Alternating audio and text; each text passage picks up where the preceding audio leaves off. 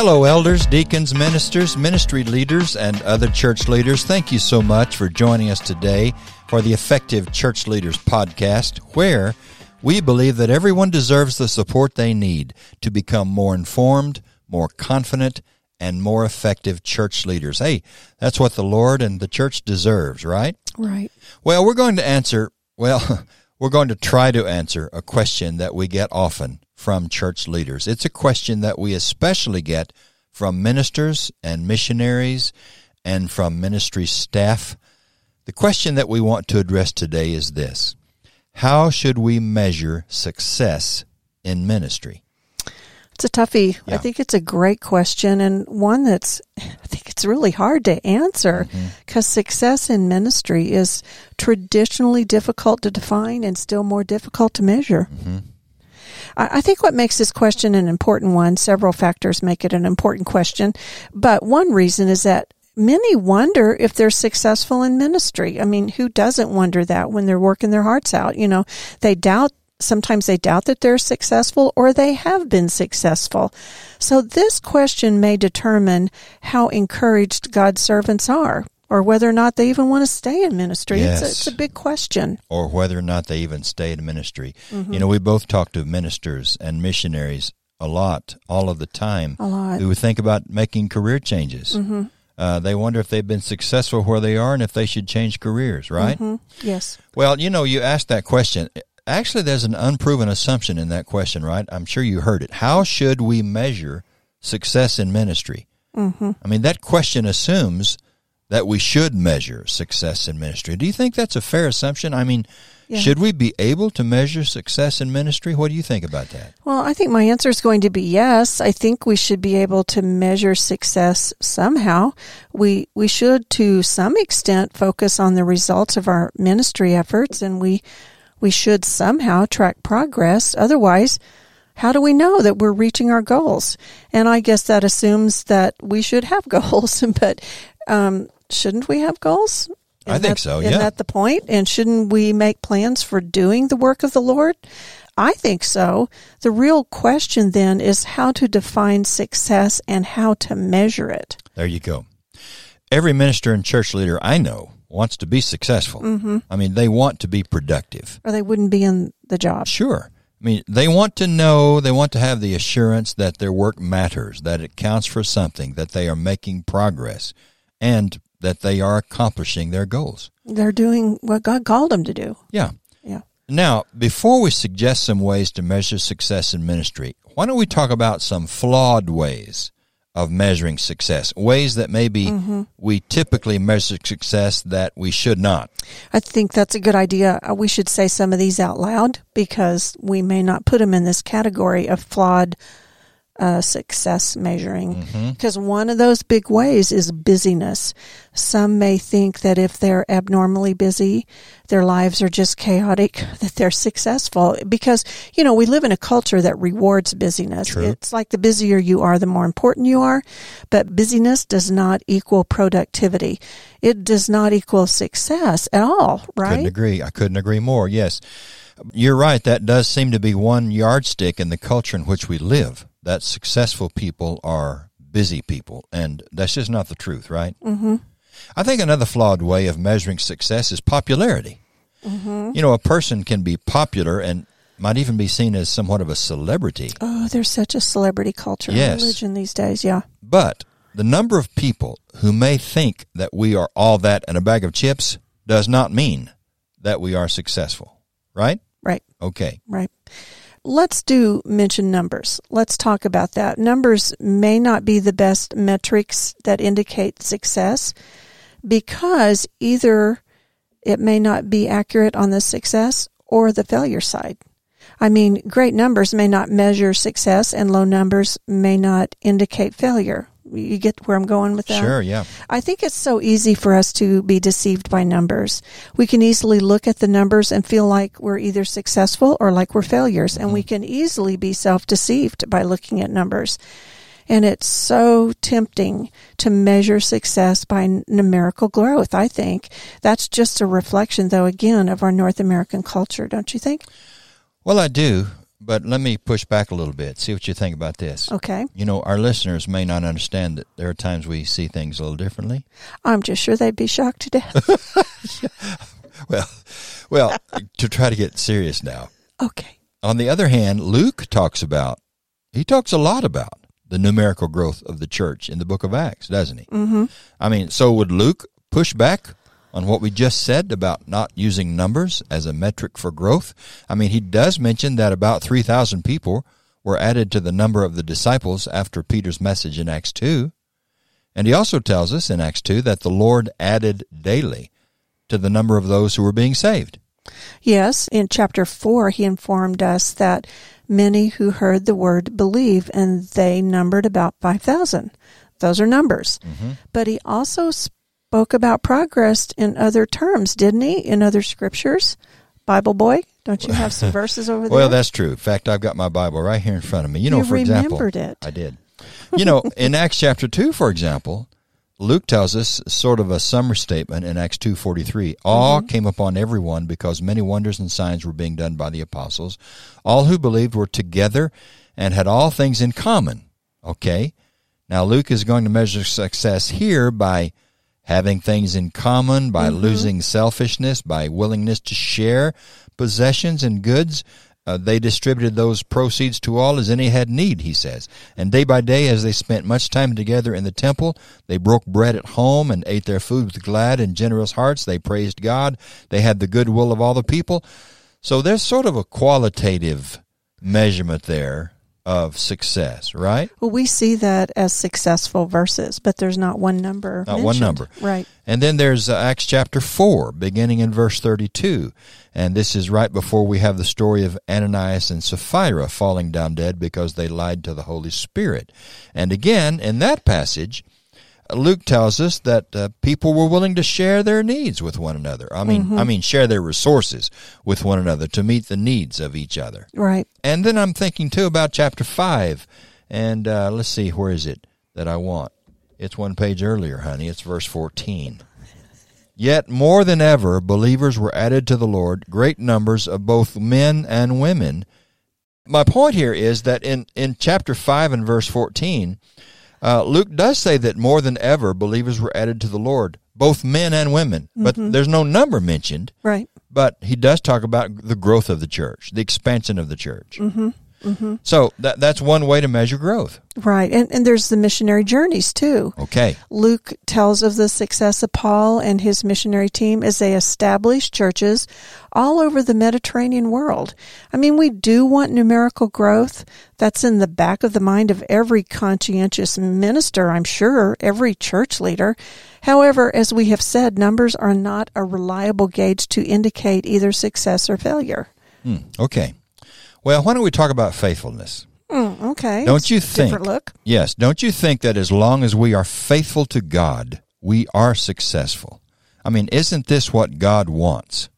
Doesn't He want us to be faithful to Him? Faithful to proclaiming the message of Jesus. Faithful to doing the little things day in and day out that show our dependency, our dependability, our loyalty to Him. A faithfulness to be faithful to the people around us. Isn't that important? I agree very, very much. But now we're talking about measuring success in ways that may not involve numbers at all. You know, you talked about being faithful to the people around us, to our relationships. When I read the New Testament, I see a huge emphasis on interpersonal interactions and relationships. What about love one another, be devoted to one another? Think about all those one another passages in the New Testament. Surely success could be measured by the relationships that we have with one another in the body of Christ and how we treat them and care for them and love them. Well, you make a good point. I know. And when I read Paul, it seem that Paul makes much of character. Ooh, I like that. I mean, it's important to him that we grow into the image of Jesus, that we become like Him, that we acquire His character traits, that we become Christ-like. And how about growing in our acquisition of the fruit of the Spirit? Or growing in faith, hope, and love? I couldn't agree more. But how do you measure those things? How do you measure increasing faith, hope, and love? I mean, that's a challenge, although we probably all agree 100%. Yeah, well, perhaps there's a way for us to measure success both quantitatively and qualitatively. Whoa, statistics, boy. Yeah, for example, could we measure those that we're trying to serve? I mean, we could use numbers in that way, couldn't we? Well, yeah, I guess. Or how about the leaders that we are trying to develop? Or maybe the number of spiritual conversations that we are having with our unbelieving friends and neighbors. I think there's a way to use numbers, but maybe we're just trying to measure the wrong things using numbers. Yeah, that's interesting. You're saying that there's a place for measuring success by numbers, that we just need to be very selective and careful about what we measure by numbers. Right.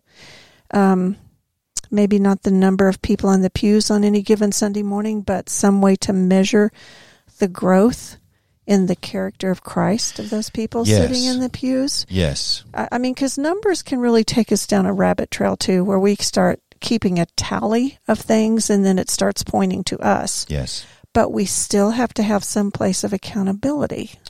And the use of numbers can appear to be very legalistic, too. Yes. I guess one thing that I think we should encourage our listeners to do is to think about taking steps that lead to Christ-likeness, taking steps that lead to spiritual maturity. Think about a discipleship path. And by the way, we have produced a field guide that I think people might appreciate getting. Mm-hmm. It's called Steps to Becoming More Like Jesus. You did a good job on that. I like that one. Well, it's sort of a discipleship path where we say, okay, these are the steps that people take to become more mature in Jesus Christ. Steps like worshiping regularly with believers, volunteering in a ministry of the church, joining a small group, building close spiritual friendships, developing a strong prayer life, so forth and so on. I think we list maybe 12, 15 different steps in that particular field guide. But I'm wondering if there's a way to measure, numerically even, to measure quantitatively the taking of those steps. I mean, is there a way for me to measure, for example, if I am spending a daily quiet time with God?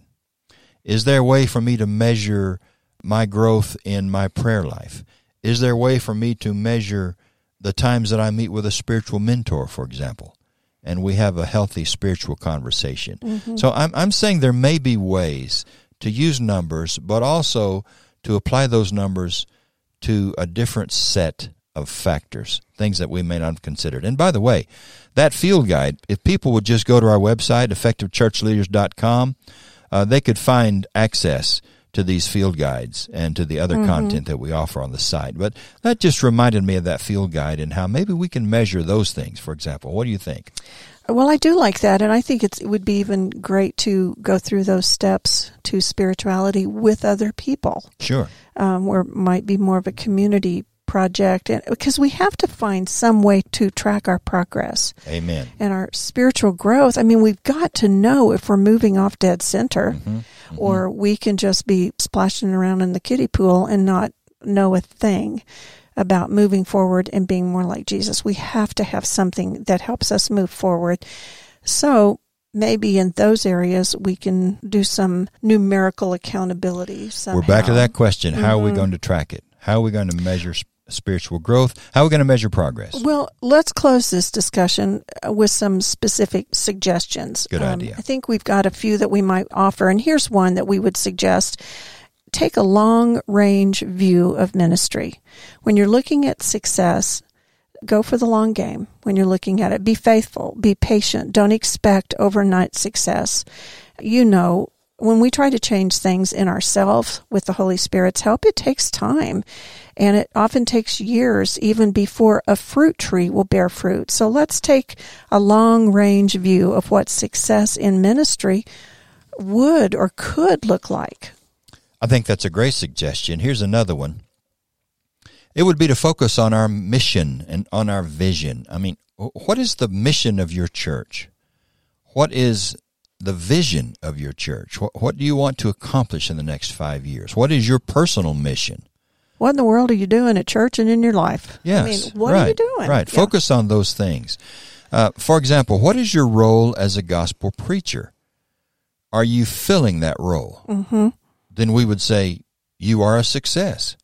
If you're fulfilling the role that God has given you, the calling that God has given you, you are a success. What is your role as a shepherd in your church? If you are doing that, if you're faithful to that, then you are successful. So I think that we do need to clarify our role and our mission and our vision for the future. I think some of the ways we can do that clarification, too, is to write some stuff down. You know, what is the role of the minister? What is the role of the shepherd? What is the mission? What's the vision? You've got to have some things in place for everybody to know if you're making progress, if you're doing what you said you're going to do. And you measure that success by whether or not you are accomplishing that role. Good. Mm-hmm. Okay. And I think a third suggestion to church leaders would be this. Don't hold your minister accountable for the number of people in the pews. They can't be held responsible for the numerical growth of the church, especially all by themselves. To do so would likely be applying a business model to the church, and this would be to run the church like a business in a negative way. We've talked about that there are some business principles that are positive, but in this way, it's a negative way of using the business model. Yeah, I agree. And, you know, you mentioned that church leaders ought not hold their ministers accountable for numerical growth. You know, isn't there a scripture over there in 1 Corinthians that says God is responsible for numerical growth? God brings the increase. What I think church leaders should hold their ministers accountable for if they're being faithful to their role. Yes. So it goes back to defining the role, clarifying the role, and if they're fulfilling that, then the results are in God's department. If you're planting the seed and watering the seed, you need to entrust it to God to give the growth. That's what Paul says over there in 1 Corinthians. Yeah. Good. But we've known preachers to be fired because the church wasn't growing fast enough. Yeah. This church isn't growing. We need a new preacher, as if he were responsible. Yeah, and no one else was doing much except the preacher. Exactly. So. Okay. Well, enough said, right? Yeah. That's a challenging subject for sure. How do you measure success in ministry? Very difficult. We hope these suggestions will have been helpful to our church leaders and friends. So, we're going to call it quits for today. We'll plan to return next week for a brand new episode of the Effective Church Leaders podcast. And again, church leaders, if you have a question you would like for us to address, please contact us.